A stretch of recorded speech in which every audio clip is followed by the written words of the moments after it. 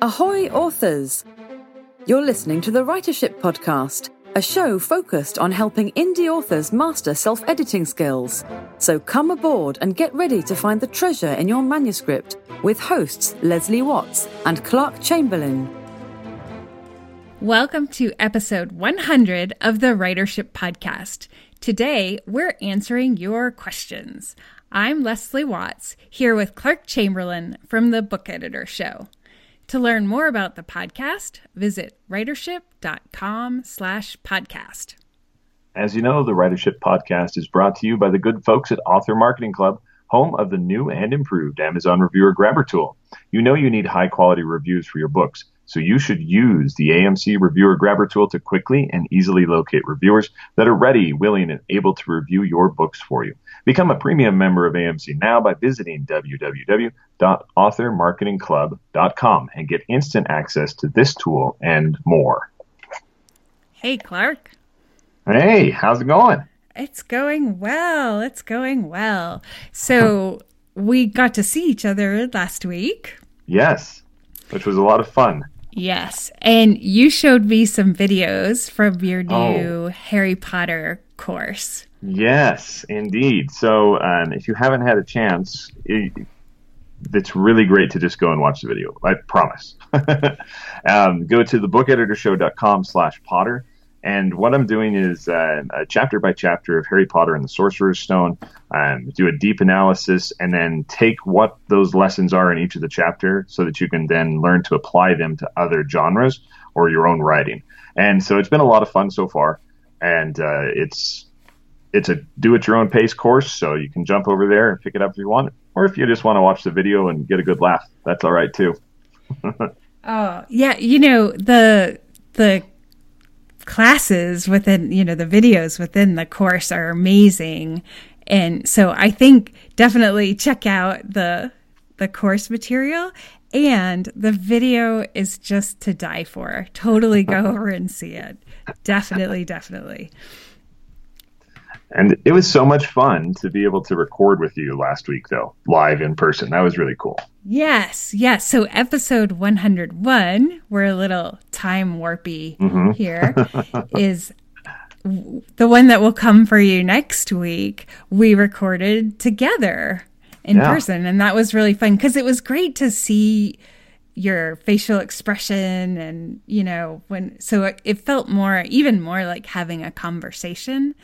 And I really had a great time. No, it was really good. And but just want to give you a big congratulations, Joe, on 100 episodes. That's pretty awesome. This is really exciting. It's wow. Yes. And it's so fun, right? Because we were at the Smarter Artist Summit, and getting to meet people who've been listening for a long time was so fun. We met Caro and Jennifer, and I'm probably going to forget a couple of names, but also meeting Kel Cade, who's an epic fantasy author, and that was a real treat. It was really, really fun to get to talk with people who've been listening for a long time, and it was a fun event.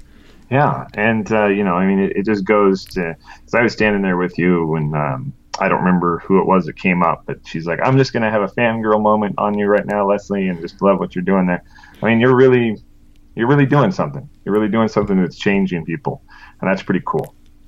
Thanks. Well, so we have some exciting things coming up in addition to your fantastic course. We have 100 quick writing tips for you. That's awesome. For listeners. These are all taken from the last 100 shows, right?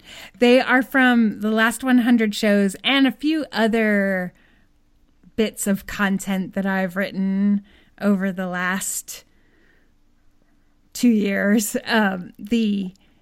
My assistant Jody went through lots and lots and lots of stuff and pulled out these nuggets, and then I got to play with them and expand them a little. But they are quick, so you can just digest them and apply them as needed. And I always like to say I'm reluctant to give out quick tips because I want to explain things. Like I want to give the whole, if I'm going to, for example, if I'm going to explain Brexit to you, I want to start at 1066 when William the Conqueror,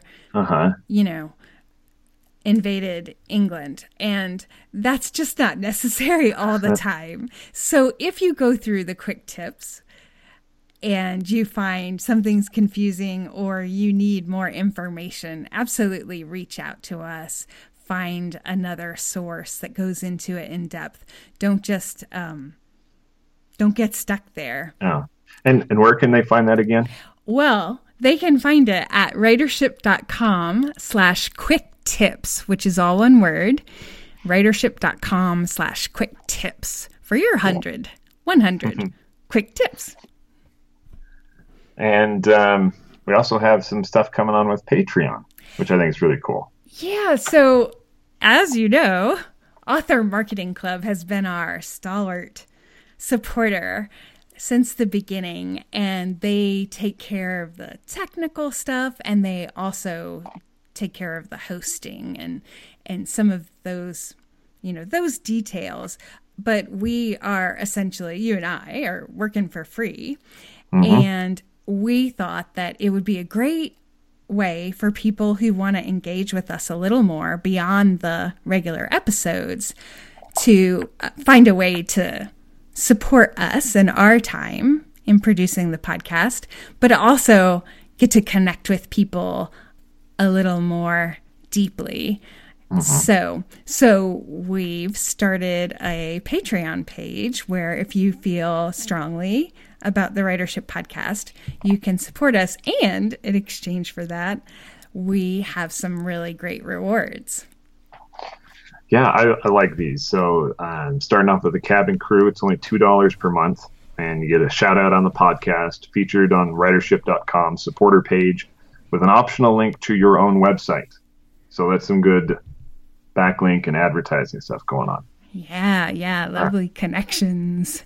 And then if you wanted to spend just a little bit more, Shipmates, only $5 per month, and you're invited to email us all your questions, which Leslie will answer in a monthly bonus Q&A podcast episode, plus a shout out on the podcast and featured on Writership's supporters page, again, with the optional link to your website. And if you want to go all in here, be a quartermaster for only $10 per month, you're invited to a group Google Hangout where you can chat with Leslie and ask questions about writing, editing, and her love of all things seafaring. Plus, get a shout out on the podcast, featured on writership.com supporters page with an optional link to your site, and the monthly bonus Q&A podcast episode. So that's pretty cool. And so inexpensive. It's very, very, very reasonable. Yeah, it was really important. I didn't want it to be. And that's kind of the way Patreon works, is that it's, a small amount, and then in exchange for really cool stuff, extra stuff, and just a way for you to engage with us in a different way. Yeah. And then you're getting to support the arts. Right. So keep doing this type of show. Yeah. So, we're doing things a little differently today because it's the 100th show. And why not? Just change it all. Change everything. We're changing everything from now on. Since you love how it's been. For 100 episodes, we'll just dash it all against the rocks. Okay. But today we're answering some questions, and we have some great questions that I'm excited about talking about because they're all really great topics and things that I love to talk about. And lots of people have these questions, so I think that it's going to be really great. But before we do that, do you have a quote for us? Yeah, I do have a quote. Awesome. And this comes from Rust Hills, and out of his book, Writing in General, and the short story in particular, talking about point of view. The rules can be broken, of course, if the violation isn't noticeable or if enough is achieved by doing so. But to break the rules of point of view unwittingly, with nothing accomplished by it, is to harm the story foolishly. For if the reader is sophisticated, he will see the error and discount the work. And even if he is so innocent of fiction techniques as to not notice it consciously, he will have an uneasy feeling, vague as it might be, that something has gone a bit wrong.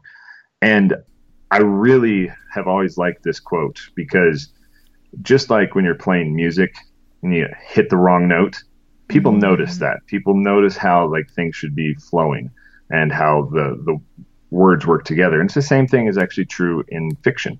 And so although you might think you're not hurting your story by breaking a rule or unknowingly not even learning all the rules, the reader will notice it. Because, I mean, storytelling is our first language. We get it. We know how it should sound. Yes, definitely. And the thing is, I think that the reader won't necessarily be able to tell you what's wrong. So it's important for us to police ourselves. Goodness gracious. Who is that? No. So to, keep working on the craft. And I am all for breaking the rules in service of the story. Mm-hmm. I don't believe in blindly following, but having a purpose and understanding the purpose for understanding what the rule accomplishes and then what you're trying to accomplish for your story is really important. And it's a-okay as well to experiment. And you want to, when you're putting stuff out in the world, put your best foot forward and be intentional about your stories. Yes, intention is very important. This is the 100th episode. I really feel like you should also have a quote. Do you have one? Okay. You've twisted my arm. So I've just discovered this book, Creating Short Fiction, The Classic Guide to Writing Short Fiction, by Damon Knight. And there's a great, this is a fantastic book, by the way. And I'm noticing that I'm emphasizing "and" too much. I want to stop doing that. That's really distracting. Okay. This is a great quote that I just love in here. Writing talent is probably more common than anybody suspects, and it is less important to a writer's career than most people believe. I have known highly talented young people who, for one reason or another, have dropped out of writing and never reappeared. And I've known people with very modest talents who, by sheer determined effort, have become professionals. I can't pump determination into you, and I wouldn't if I could. What I can do is try to tell you what you're in for and help you acquire the skills that make the difference between the amateur writer and the professional. Again, that's from Damon Knight. That's really good. Yeah, I love it because talent plays a role, and some people are natural storytellers, and they just kind of have that on board. And that's not the whole, it's not the whole package. There's so much more. And even people who are naturally talented in storytelling have to work at it, have to keep improving and building their skills in order to continue to grow as a writer. And so, and then if you're not naturally talented, like I'm not naturally talented in storytelling, I have to really work at it. And my son is a natural storyteller, which is really fun for me to see. And I'm a little bit envious, only a little, because I love him a lot. So, but the point is that it's worth it to me to keep working on it. Yeah. And getting to the point where I feel comfortable sharing what I've written. So. Yeah, that's totally understand. Like you got to just keep at it. I was listening to Gary Vee the other day, and he's not a writer. He's not in the indie writing. He's all about motivation and salesmanship and stuff like that. But he's like, I can't tell someone to go out and get more talent. Right. But if you've got two people that are both working hard, but one of them's doing it 365 days per year and the other one's only doing 150, the one who's doing it 365 is going to just get more results because you're continually doing it over and over again and putting in that time, putting in the days. So you'll eventually get there. Yeah. And it's not just, I've been listening to Cal Newport's book, Deep Work, and this had never clicked for me. But what I heard him explain about deep work and having habits where you do this mastery regularly is that we have this special coating on our nerves that's myelin coating. And the more we do something, a task or a habit, the more the nerves that run that thing get more of this myelin coating, and that it makes the connection go faster. So the more we practice, the more we work on our writing, the better it's going to be and the more natural it's going to feel. So I liked having that. Like, I already know that a habit helps, but this was kind of the neurological basis for why habits help. And that was really cool. That is cool. So should we jump into these questions? Yeah, let's do some questions. Very cool. I'll read the first one. Okay. This is, let's see. Yes, we can name. This is Lee Allen. And what's your question? Hi, both. I'm a big fan of the show. Regarding passive voice, although I've written a few books now and understand the concept of minimizing this issue, I still find it becomes a challenge with more complex sentences and when trying to mix things up, remove repetition from paragraphs. It'd be great to hear any quick tips, rules of thumb that help a writer get a positive habits and minimize PV, passive voice. And by the way, I heard that us Brits are more prone to use passive voice than Americans. Thoughts also on that are welcome. Is this more of a taste or style thing than a grammar issue? Thanks and congrats on show 100. Lee. Yay. I feel like I should have had like a horn to blow every time we mentioned it was the show 100. So that would be fun. We'll have to do that for show 200. Yes. Okay, so passive voice. Yes. What's really interesting, Lee, is that you're absolutely right that in the UK, people don't get as upset about passive voice. And so I think in part it is a cultural or a style issue. And so you always want to be mindful of your audience. So that's one piece. On the other hand, on the other hand, passive voice can make the prose really clunky. And in terms of storytelling, like, again, let's think about what the passive voice does. It is the object of the sentence, essentially. The thing that is acted upon becomes the actor in the sentence, or it's in the subject position. So the ball was knocked by the cat. And so it's a weird assignment, essentially. In English, syntactically, in other languages, you don't have the same situation. But in English, when that happens, it's we think about it differently. And sometimes that's exactly what we want, especially in certain circumstances, like when you're trying to avoid saying who's doing something.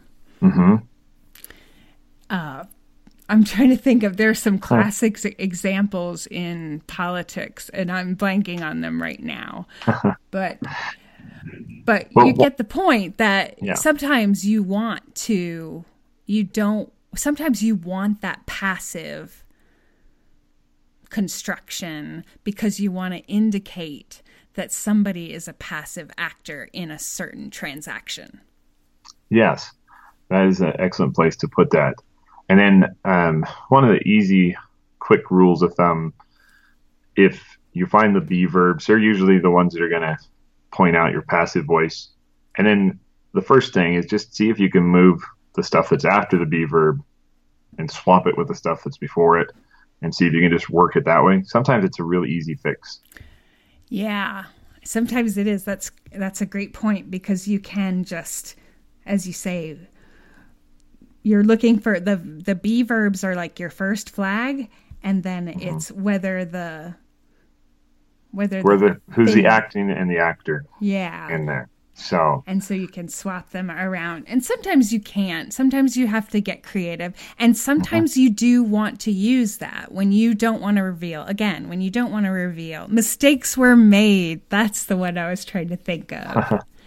Right? That's just, we don't want to own up that. I don't want to tell you who made the mistakes. I'm just going to tell you that mistakes were made.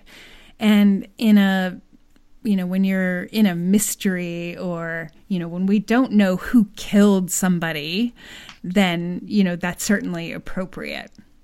But as I say, it can make the prose a little clunkier because you're adding the to be verb in there.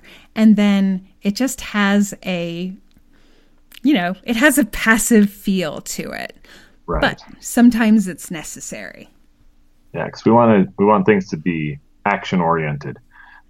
Doing instead of reacting, or instead of just being things just feeling like they're done to. Yeah. So done hard by. And that said, it's really important, of course, to know your audience. And so if you're writing for people in the UK, then you have more freedom, I would say, with that, than if you're writing for primarily a US audience. Totally agree. Do you have anything else that you wanted to add on that? No, I think that's it. I'll probably think of something later. Okay, so from Emily Bowie, she asks, starting a novel can be overwhelming and terrifying. There is a lot of conflicting information out there about pantsing versus outlining and approaches in between. What do you recommend? Oh, yeah. This is the age-old argument, right? Yeah. Which one is better? Which one makes the better story? I think that one of the things that you should do what's comfortable for you, first of all. Right? Right. Like in the end of it. But if you haven't tried everything, if you haven't tested out the different methods, then you haven't decided what's actually best for you yet. But that being said, if you want to be in the indie publishing world, you need to learn how to outline, because you will not be able to create material at a fast enough pace to make that profitable for you. And that's a whole commercial thinking of it. It has nothing to do with a story element or any of that other thing. That is just a pure commercial opinion. Yeah. And beyond that, I think too that if you don't care how long it takes, if like Donna Tartt, you're willing to work on a novel for 10 years, then do it however you can pants, and that's fine. Well, and then before I lose my thought there, that's something you see in traditional publishing. Right. That you'll have an author that comes out and they have an amazing first book, and then the next year the second book comes out and it's not so good, and then the one after that's not so good. That's because that first novel, they'd been working on it for like 7 years, and so they had all this time with it, and they hadn't learned how to do this quickly and how to get into the story at a fast pace, which is required to make this a profession. Yeah. And it's such a good point too, because the more you do it, like you're going to gain a certain amount of mastery in working on one story. But if you work on 2 stories, you have twice as much opportunity for mastery because you're dealing with new situations, new characters.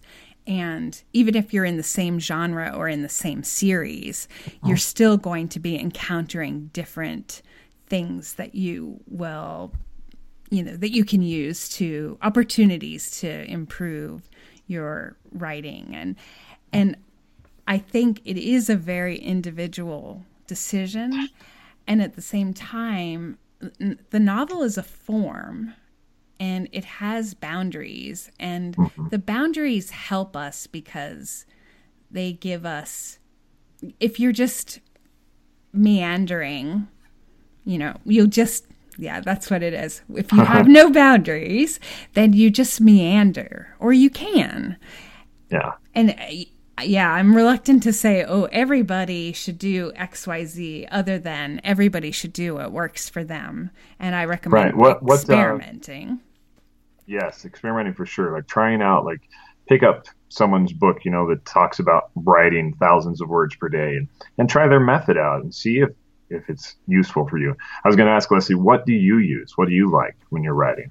I have a certain amount of structure that's not, I fall, so if there's a continuum of 1 to 100, and let's say 1 is a total pantser who just sits down and follows the story wherever, and 100 is somebody who plots everything and just has to add a few transitions here and there, I'm probably around 75%. Okay. In that, in the plotting. Yeah. Because I I write and I do exploratory writing to create my outline, and then from the outline write the novel. Yeah. That's a cool way to do it. So I do a lot of outlining on the basis of the story structure, but not so much with characters. I'm not one of these people that sit down and this is kind of funny because I have all these worksheets about creating characters in some of my courses, because I know some people like to do that, and they want to know how to do that better. And I'm not that person. Actually, I like the character to show themselves to me as we're going along in the story. I'll discover things in that way. And yeah, it changes stuff, and it's not in concrete. My outline, if the story dictates something else because of the characters, which has happened more than once, then make the change. And I like that. Yeah. One of my in a local writers group here, she doesn't like doing the outlining because after she's done it, she doesn't care about writing anymore with it because she's explored it all. She knows where it's going, and for her, the writing is discovering a mystery for her. But, she just does it on her own. She's not trying to do this professionally. She's not trying to do those things. And so if she were to be forced into doing the outline method, she'd probably just drop doing writing altogether because it wouldn't be exciting for her. Right. And, I think that one way, because I'm thinking, is it helpful? It is helpful to do what's right for you and experiment. But I wanted to go one step further and consider what level of structure you need in your everyday life. How do you approach other projects, for work, in school, what has worked for you, and try to extrapolate from that what would be a kind of ideal level of structure for you as you're writing. And if something's not working, then try something else for sure. Don't just keep pushing against it. So there's resistance in writing, obviously, in art, as Stephen Pressfield has told us. Yes. So that we have to be able to discern what is resistance and what is this method doesn't work for me. Right. And so the litmus test I use for that is whether if I'm relieved that, if there's a kind of, I get it, in touch with like how I'm genuinely feeling underneath everything else. And if I'm relieved that it's kind of not working, that's resistance in me. If I'm really pissed and frustrated, I just swore, then the structure that I'm trying to use isn't native to me. And I'll work at it for a little while, but not for long before I go and try something else, because you want to give something a good try, but you don't want to waste your time and flounder. And if it's not working for you, ditch it and try the next thing. Yeah, and I would also add one other thing with this. If you've never finished a manuscript, you've never actually completed a novel, and you're what I call a 4-chapter author, where you can get through those first 4 chapters and things are really fun, and then it just kind of all falls apart and you just toss the project away and go on to something else. I would really highly recommend trying outlining and really understanding where you're trying to go with that story to see if it'll help you finish a manuscript, because that's where the real writing comes in, is after that manuscript's done, then you get into all the editing, and I think that's where the real art's at, and really crafting the rest of the story around it. Yeah, I agree. That's when the fun begins. I know. A lot of people don't think so. I know. And that's another thing. So that we're all so individual, but we have some common threads. And the one common thread is resistance. And the other common thread is that we all need to find the path that works. Yes. The next question comes from Peter DeHaan. I hope I pronounced that correctly. And this question is, I've heard pieces criticized for head hopping, but if it's written in third person omniscient, isn't that permissible? So isn't head hopping a non-issue for third person omniscient? Yeah. Good question. That's a great question, because there's a lot of confusion about that. Right. And so the idea of head hopping is an unintentional slip where you switch point of views. Maybe it's in the same scene or between chapters or someplace that happens where all of a sudden you're in someone else's point of view, or that the character, depending on your point of view choice, the character didn't know it.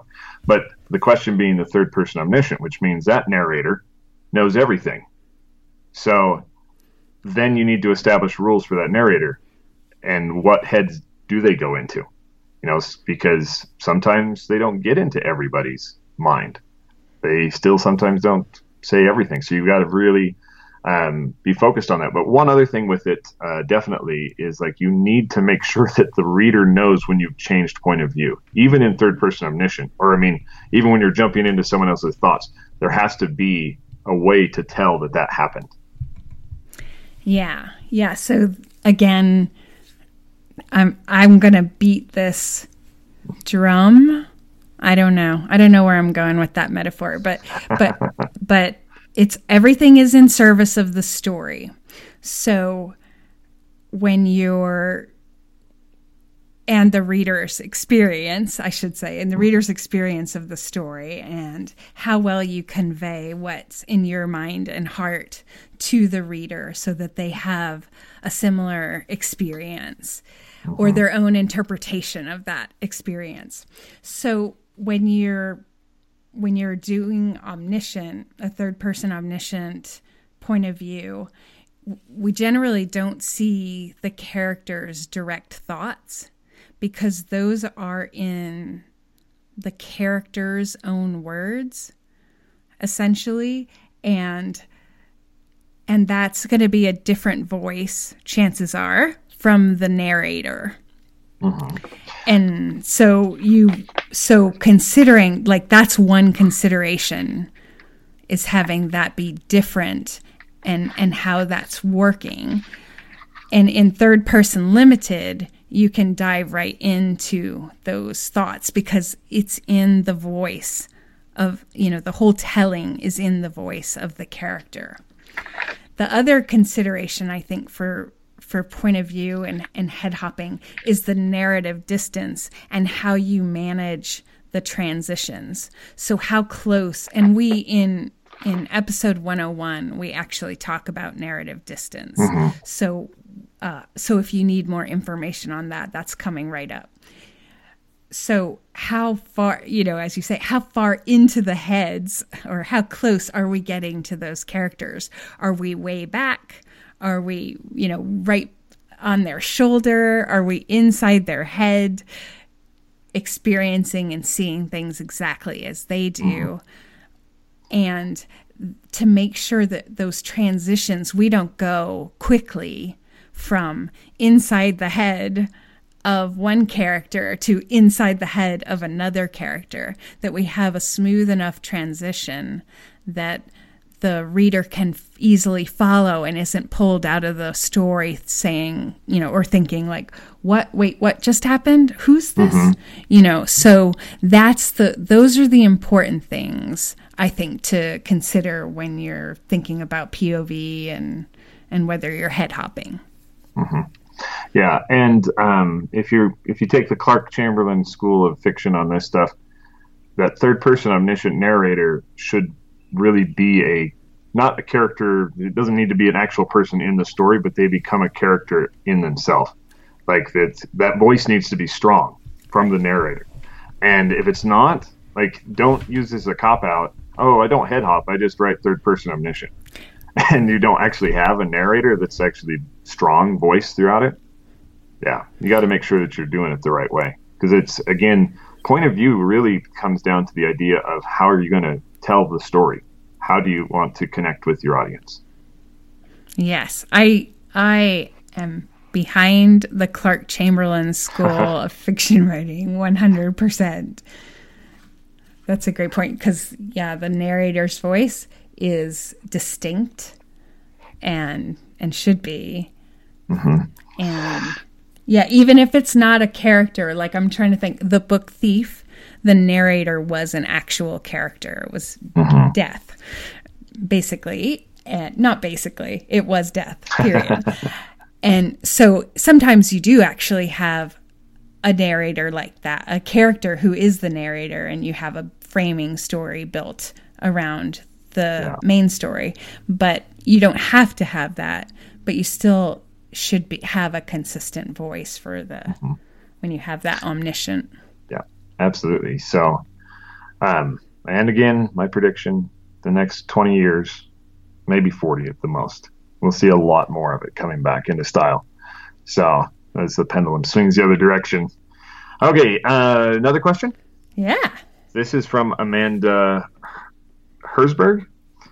And she asks, how do you determine the most suitable length for a story? Whether it would work best as a flash, short, a novella, or novel, or a series. Yeah. So I think about this is, what's the story you want to tell? Is it a big story with lots of characters, big ideas, and a big, I already said big cast of characters, far-reaching in time and space? Obviously, that's a series, or at the very least, a novel. And maybe a novel that even is longer than the standard size of that genre. Right. Whereas, on the other end of the spectrum, like even shorter than short stories, you have flash fiction. That's a snapshot. Almost, it's a picture. I mean, it's a story, but it's a story that's told in a snapshot, essentially. And so a short story is about one pivotal event.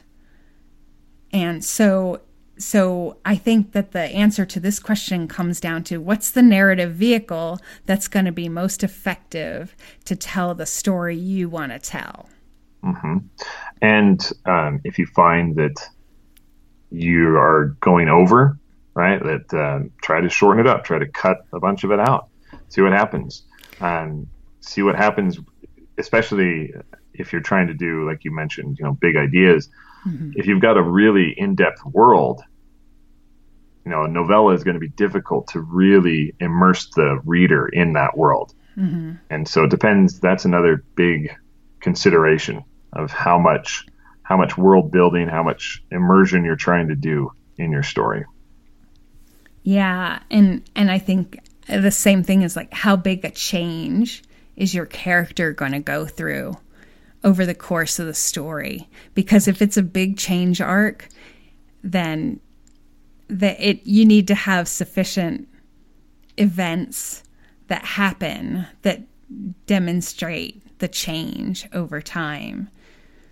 And so that's, again, it comes down to, it's so funny because when we got this question, I think about how asking my mom about recipes when I was growing up and how much of this do I put in the recipe? And she would always say, enough. And that's not really helpful. No. Not terribly useful. Kind of smart alecky, actually.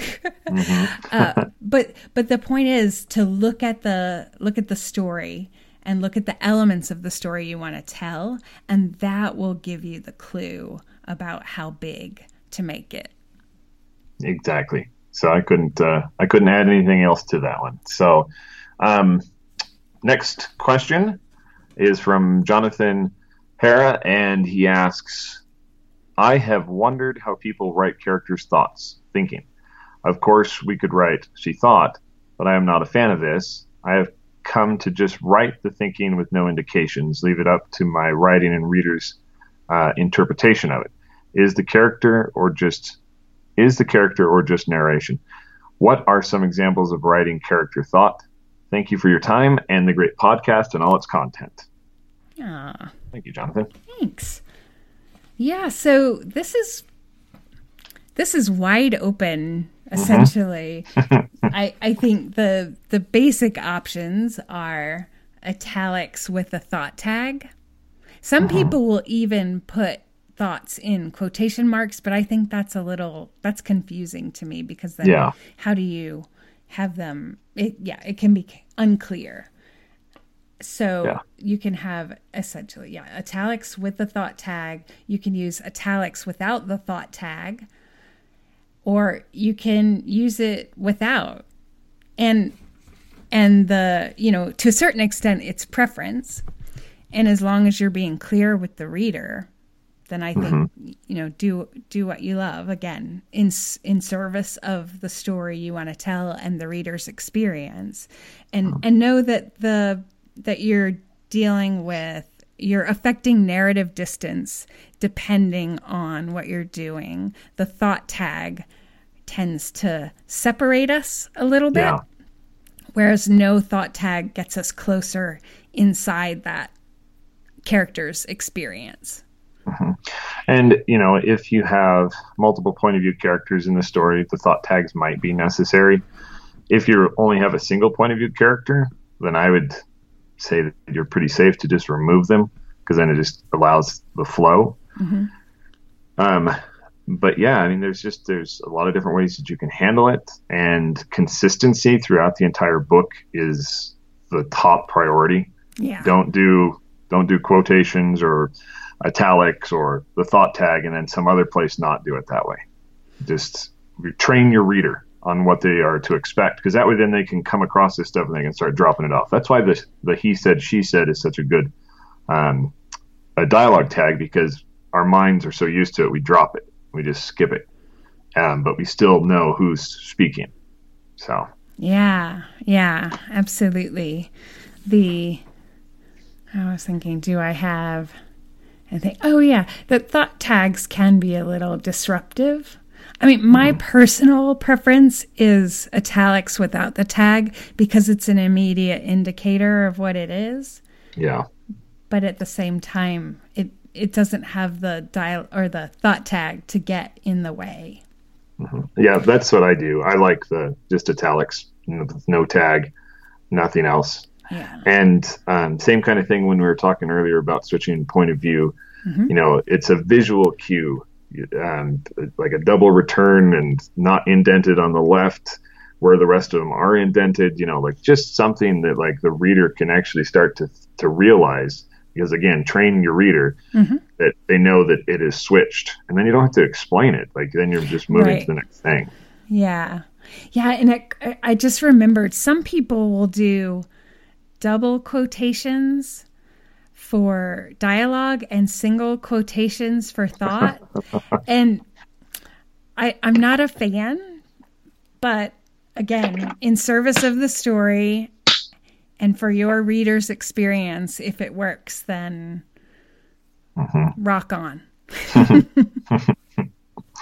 So that is all the reader questions that I have in here, except we did have some additional questions. Do we have time? I don't know where we're at on our time. I think we're we're running a little long. So I will write up a little thing about some of these other questions so that we can get them answered for you.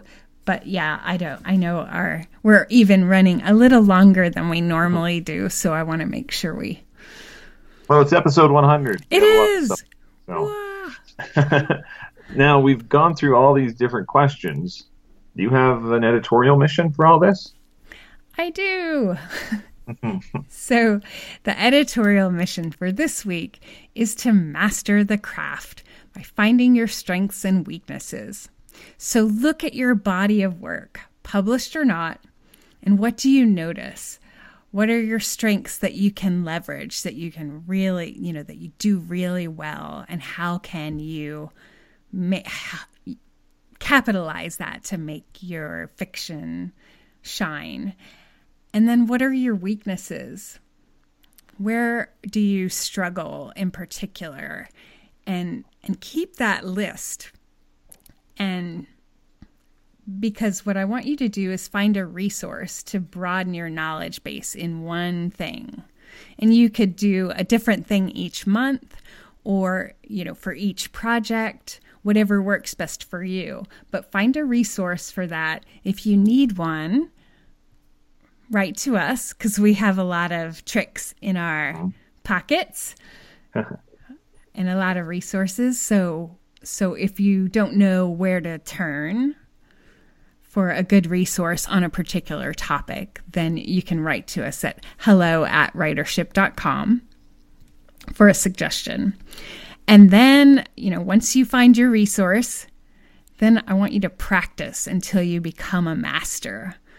And I think that that's one of the things that's so important in writing, in any craft, is that you focus in on the places where you're struggling and really put some effort into them. And then those can become your strengths. Even if they're always challenging, you can master those things. So, yeah. That's a good one. Thanks. So, just a reminder that you can go to writership.com/episodes and sign up to get the editorial missions delivered right to your inbox. And if you usually listen to the podcast when you're on the go, this is a great solution. So, yeah, we're just wrapping up. And the Writership Podcast is brought to you by the good folks at Author Marketing Club, which you can find at www.authormarketingclub.com. Don't forget, when you become a premium member today, you'll gain access to the new and improved Amazon Reviewer Grabber tool. Okay, and I have a lot of stuff to tell you before we go. One is that if you want to support us on Patreon, thank you so much. And you can visit patreon.com/writership. If you want to grab your 100 quick writing tips, visit writership.com/quick tips. If you want to submit your 5 pages to be reviewed on the podcast, go to writership.com/submissions. If you enjoy the show, we would really appreciate your honest review on iTunes or Stitcher. And finally, be sure to check out episodes of the Book Editor Show, which Clark hosts with Peter Turley. That's it for episode 100. We'll see you next time. We'll see you next time on the Writership Podcast. Ready for Leslie and Clark to help you find the treasure in your manuscript? Submit your pages to writership.org/podcast.